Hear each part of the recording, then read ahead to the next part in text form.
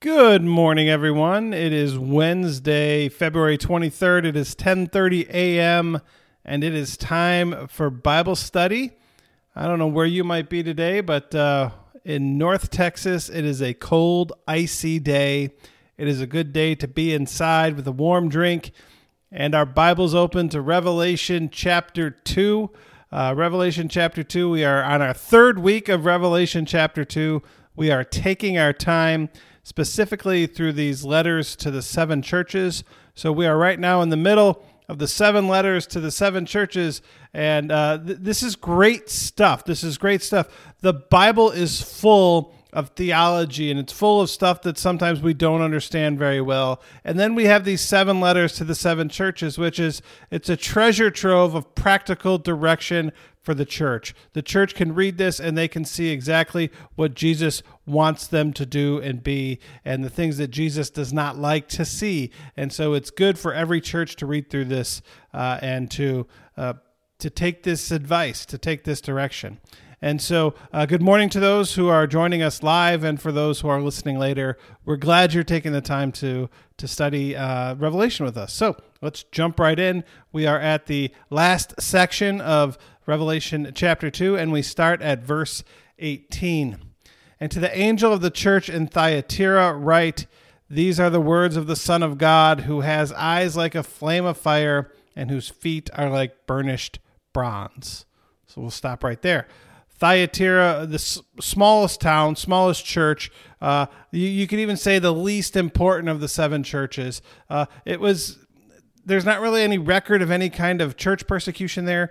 It's just a small town. But in Acts 16, we're told about someone named Lydia of Thyatira, who was a seller of purple cloth. Purple cloth was cloth for royalty, so it was an expensive cloth. So it could be that it was a small town that had some wealth to it.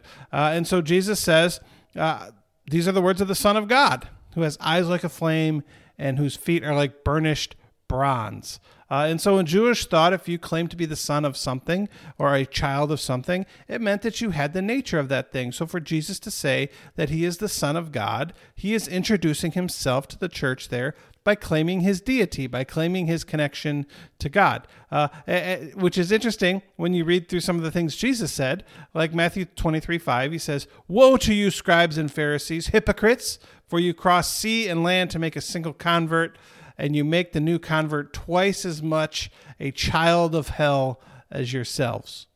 So Jesus is talking to the Pharisees and the scribes, and he calls them hypocrites, and he says that they are children of hell, and then the ones who you convert are twice as much the children of hell as you. And so there is a deep connection to what Jesus is saying. He's not using this metaphorically or allegorically or whatever the right word is. He's saying that you are a spawn of Satan, right? John the Baptist said, "You are brood of vipers," right? And so when you say that you belong to something, you are a child or a son or a daughter of something, basically what you're saying is that you have the same nature of that thing. You have the same nature of that thing. It is why when we get to the Nicene Creed, we talk about Jesus being begotten, not made. Jesus is the Son of God in a way that is different than we are children of God. We are adopted. And so we can claim that we are children of God, but not in the same way Jesus can. Jesus has the same nature of God. We do not have the nature of God. We have the image of God, which is different. And then it says his eyes of fire and feet of burnished bronze. So we have eyes of fire, eyes of judgment, and bronze is going back to what we talked about in one of the earlier episodes. This immovable strength, the strength of the mountains type of thing. The immortal, the eternal strength of bronze, the most powerful, strongest metal of the time. Okay. Verse 19. "I know your works, your love, faith, service, and patient endurance. I know your last works are greater than the first." What a great compliment. If you are a church, there is nothing more than you want to hear than verse 19. What a great thing to be said about you. I know your works. I've watched you, and I know that you are a church that loves. I know that you are a church that has faith. I know that you know how to serve one another, and I know that you know patient endurance. You're willing to wait patiently. And not only do you have these things, your works now are greater than they were in the beginning. You're growing. You're growing in love. You're growing in faith. You're growing in service to others. You're growing in patient endurance. What a great thing to be said about your church, right? Especially from Jesus. Like if there's one person your church should be trying to impress, it's Jesus. And if Jesus is impressed, he's going to say things like this: I know that you have love and faith and service and patient endurance. And oh, by the way, you're getting better at all of them. Like, yes, that's great. Thank you.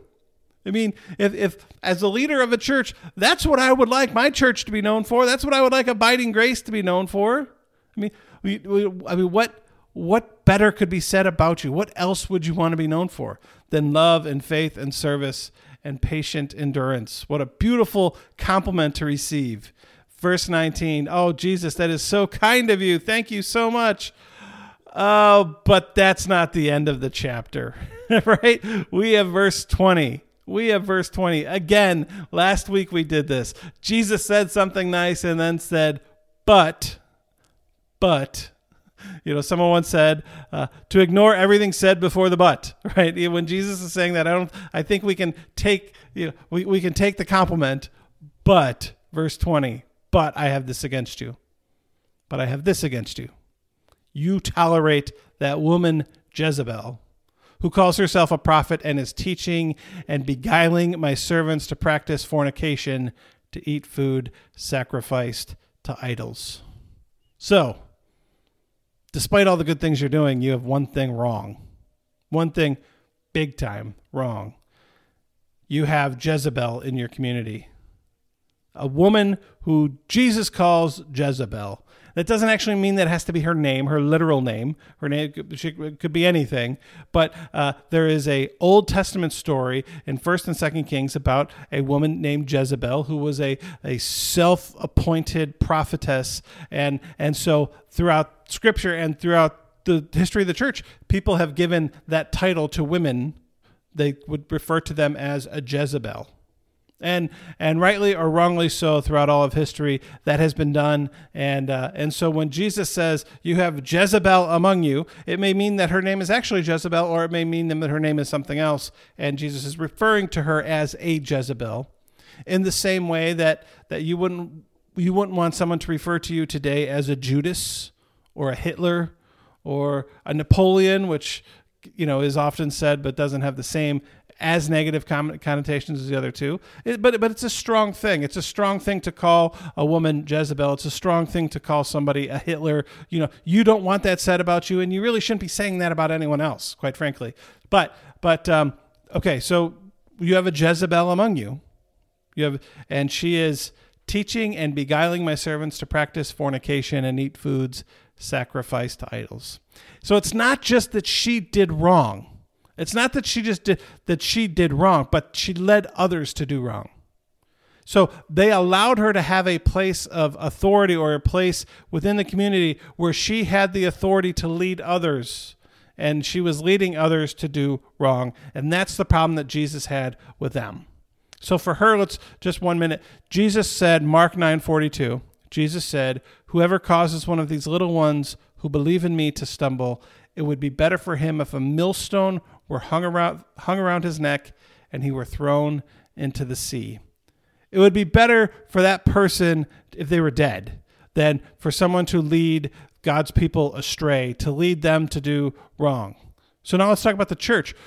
So the church has done great things, right? Verse 19, you're great at love, faith, service, and patient endurance. But I have this against you, that woman Jezebel. You tolerate that woman. That's what verse 20 says. You tolerate that woman, that who calls herself a prophet and is leading others astray. So the sin of the church was that they allowed/tolerated this corruption. They allowed or tolerated this woman to lead others astray. They didn't want to say the difficult thing that needed to be said. They didn't want to do the difficult thing that needed to be done. And we see this throughout all of church history, where the church has been guilty of not holding leaders accountable, not saying to people, hey, you can't be a leader in the church. I'm sorry, you're leading others astray and we can't have that. Or you can't be a leader of the church because of the ways in which you are causing harm to others, right?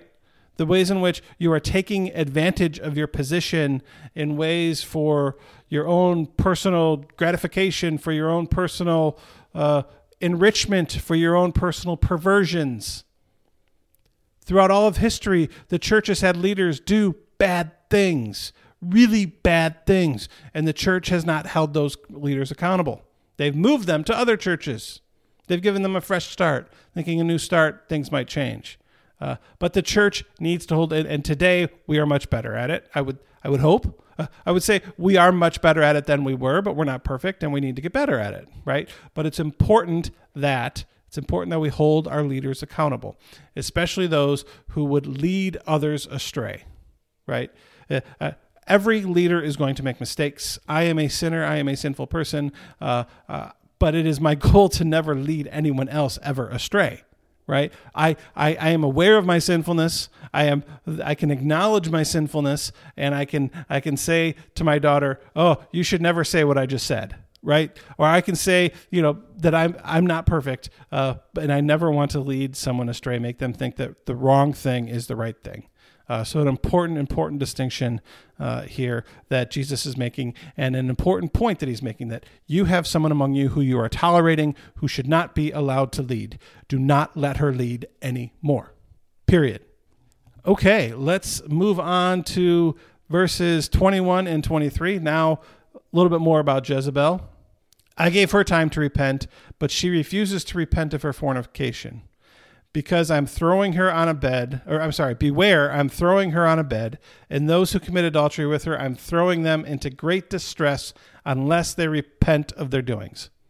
So that was 21 and 23. She refuses to repent. Beware, I'm throwing her on a bed, and those who commit adultery with her, I'm throwing into great distress unless they repent of what they're doing. Verse 23. Do not like this one. Do not like how this starts. Here we go. And I will strike her children dead. What? And all the churches will know that I am the one who searches minds and hearts, and I will give to each of you as your work deserves. Okay. So Jesus' great accusation here is that there's a Jezebel, and she did not repent. I gave her time to repent, but she refused. Verse 21. She rejected the suggestion, the advice, the work of the Holy Spirit calling her to repentance. And so there's a point here that I think we could probably spend an hour talking about. God calls us to repentance. God shows us the error of our ways and gives us time to change. But from what we see here, it's not an unlimited time. God says, that's enough. I've had enough. I'm done. I am going to throw her on a bed. Throw her on a bed. What does that mean? Throw her on a bed and those who commit adultery with her. Most scholars say what this means is a sick bed, meaning that she was going to get sick. She was going to be chastised with an illness. She was going to be sick, and she wasn't going to be able to get out of bed. And we think, well, is that something God does? Does God give somebody an illness so that they stay in bed as a way of chastising them, as a way of causing them to repent? 1 Corinthians 11:30 kind of alludes to the same thing, that you guys are sick and it's your own fault, right? Do we believe this is true today? Do we believe that people are sick today because of sin?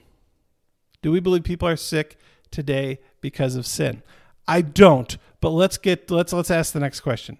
Why do we think Jesus is doing this? Why is Jesus doing this? And I hope this will kind of alleviate some of that. Do we think this is true today? First off, Jesus did this so that she would repent. The goal here is that she would repent, that she would stop doing this. That those in the community who were doing this would stop. They wouldn't listen to Jesus calling them to repentance, so maybe they will now, right? this is a big theme throughout the first century. Throughout the first century of Christianity, people believed that sickness and sin were related, that people were sick because they were sinful, right? John chapter 9, the Gospel of John chapter 9, verses 1 through 3. As Jesus went along, he saw a blind man from birth. His disciples asked him, Rabbi, who sinned, this man or his parents, that he was born blind? First off, how could it have been his sin if he was born blind? Did he sin in the womb? Verse 3, neither, Jesus said, this man nor his parents sinned, but this happened so the works of God might be displayed in him. That sickness and sin were related. People would wonder, is your sickness caused by your sin or the sins of your parents? This was, as we've gone through history and we found, as we've grown in understanding of science and medicine, we've come to realize that maybe sickness isn't related to sin, right? And so what do we do with this? What do we do with this? What do we do with Jesus saying, I'm going to strike her children dead? I just hope that didn't happen. I don't know. Maybe it's one of those things that you say as like, a parent or so like, I brought you into this world, I can take you out of it. Maybe it's something like that. But we have no reason to believe that anything happened to her children. And what's important to say is that this here is not Jesus saying that this Jezebel, this woman, whatever her name is going to hell. It's not saying that she's damned to hell. It's saying that Jesus is trying to get her to repent. That's what it's saying. Trying to get so that there can be restoration, so that she can understand what it is that God would have her do and who God would have her be as a leader. So also, why is Jesus doing this? Well, Jesus is making an example to the other churches. It says, and all the churches shall know that I am he who searches the minds and hearts. And then he says, let me get back. All the churches will know that I am the one who searches minds and hearts, and I will give to each of you as your works deserve. And so as a church, you hear this lesson about this Jezebel, and you think, well, if someone in here, if God is calling us to repent, we need to repent. And if we're not being called to repent, we shouldn't be doing fornication and food sacrifice to idols and all that stuff. And so there's an example here of the power of Jesus, what Jesus wants for his church and what Jesus is willing to do to make sure that his church is a reflection of him. Okay, I will give to each of you what you deserve.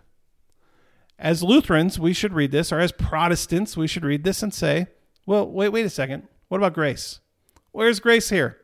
Where is grace? This has a very Matthew 25 feel. In Matthew 25, there is the judgment of the nations, the dividing of people, the sheep and goats. You are on this hand, those on my right hand, those who were kind and generous and helped others. You may enter into the kingdom. And those of you on my left who didn't, away with you, depart from me. Right? You say, well, where's grace? Where's grace? We are saved by grace through faith. That's what Paul says. So where is the grace here? Well, we are saved by grace through faith, and that faith that is given to us, the Holy Spirit, that faith prompts us to do the right thing.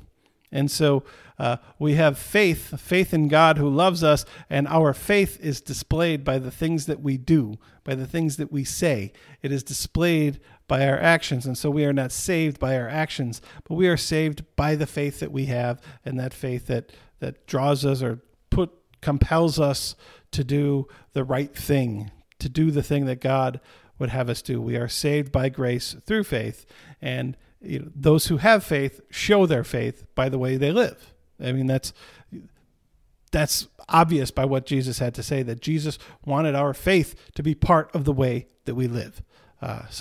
Okay, verses 24 and 25. But to the rest of you in Thyatira who do not hold this teaching, who have not learned what some call the deep things of Satan, to you I say, I do not lay on you any burden. Only hold fast to what you have until I come. Okay. I didn't read that very clearly, but here's what Jesus said. Basically, if you're not following Jezebel, if you're not doing the things that she is compelling others to do, don't worry. I got nothing to say to you. I don't have any burden to lay on top of you. You're doing great. Stay doing great. Hold fast, right?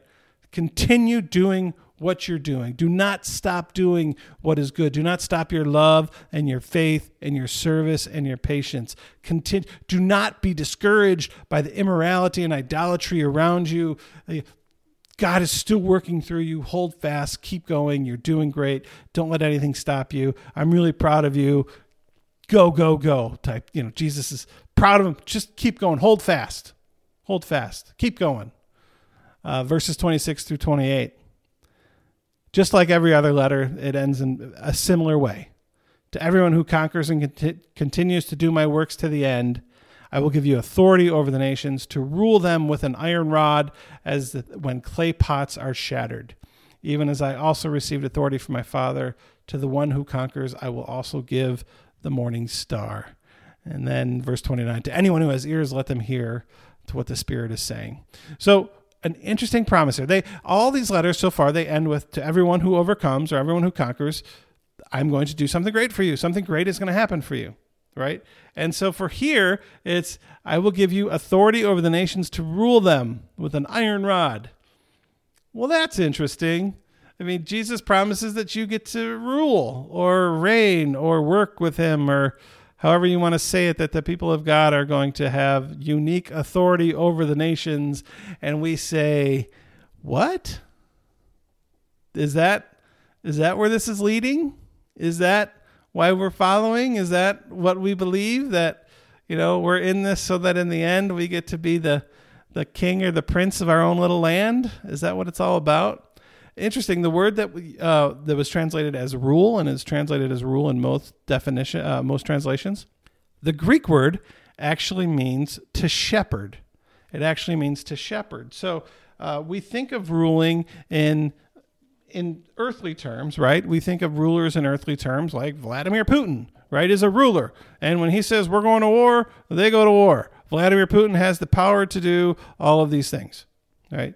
Is that the kind of ruling that we're going to do? Are we going to rule or are we going to be shepherding? The people of God, you can see the people of God in the world today working as shepherds, trying to shepherd the world, trying to shepherd people. Shepherding is much different than commanding, right? And when I think of a shepherd in a national political sense, I think of someone like Archbishop Desmond Tutu, who shepherded the people of South Africa through, with other leaders like Nelson Mandela, shepherd them through apartheid and the ways in which radical forgiveness was shown, and the ways in which the people who were on the bottom now had equality, and they chose in their equality not to take revenge, right, on those who put them down and kept them down. Right, that was a shepherding ministry that Mandela and Desmond Tutu did, and so we have the authority to shepherd. Right, if you conquer and continue and hold fast and continue in love and faith and service and patience, right? But so it's so hard for us to think that God is going to put us in a place of authority, because our understanding of a place of authority does not usually start with love and faith, right? It starts with personal gratification, right? Personal enrichment. But that's never the way of the kingdom. That's never the way of Jesus. And so if we think about the ways in which Jesus has given us authority, it's authority to shepherd using love and faith and service and patience, which is a different way of thinking about ruling, right? And so that is the ways in which Jesus offers. If you'd like to rule, if you'd like to shepherd, you can start now with love and with faith and with service and with patience. And then he says, verse 28, even as I also received authority from my Father, to the one who conquers, I will also give the morning star. The morning star. And as we learn later in Revelation, by the time we get there, we will, Revelation 22, I don't know how long it's going to take us to get there, but we will get there one day. We find out that Jesus himself is the morning star. So we are grateful to have the gift of the morning star, the gift of Jesus. And we will end there. So let's close with a word of prayer. Lord God, help us to love, help us to be faithful, help us to serve, help us to be patient. When there are those who would try and lead us astray, help us to see through their deception and to hold them accountable. We thank you for the gift of yourself, for the gift of the morning star, for the ways in which you lead us and love us, for the ways in which you show us grace and help us to show that grace to others. In Jesus' name, amen. All right, everyone, have a wonderful day. Take good care of yourselves. Stay warm, and we will see you next week as we go into Revelation chapter 3.